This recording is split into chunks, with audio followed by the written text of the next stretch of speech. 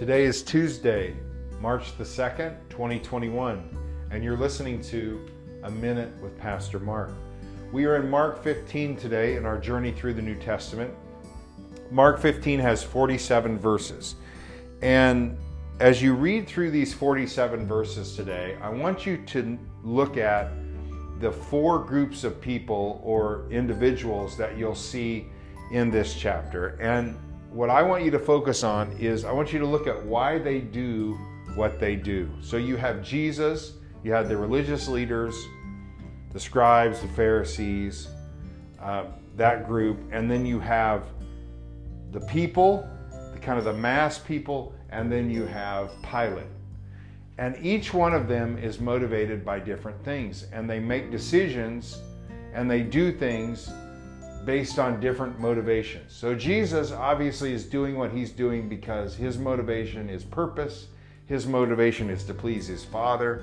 That's why he's here. He is going to the cross. That's why he came. That's why he really doesn't put up a lot of arguments. He knows that the people don't really want the answers, that they don't really care about what he has to say because they just want him dead at this point, which gives us the motivation behind the religious leaders, which is they hate him.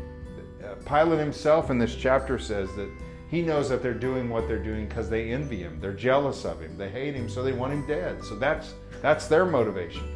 The people are just doing what they're doing because everybody else is doing it.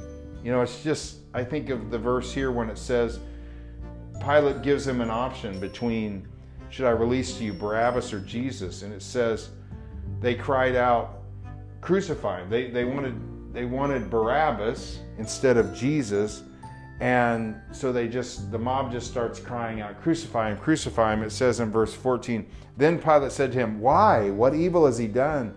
And they cried out all the more. They just screamed louder. So they didn't really have any argument as to why. They just were doing what they're doing because everybody else is doing it.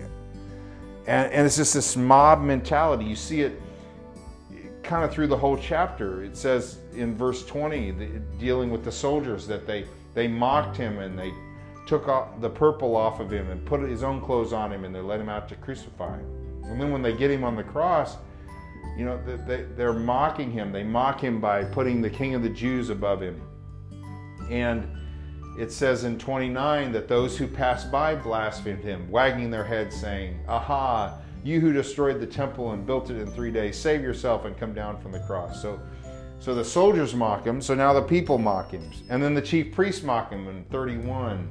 He saved others, himself he cannot save. And then it says in the end of verse 32, that even those who were crucified with him reviled him.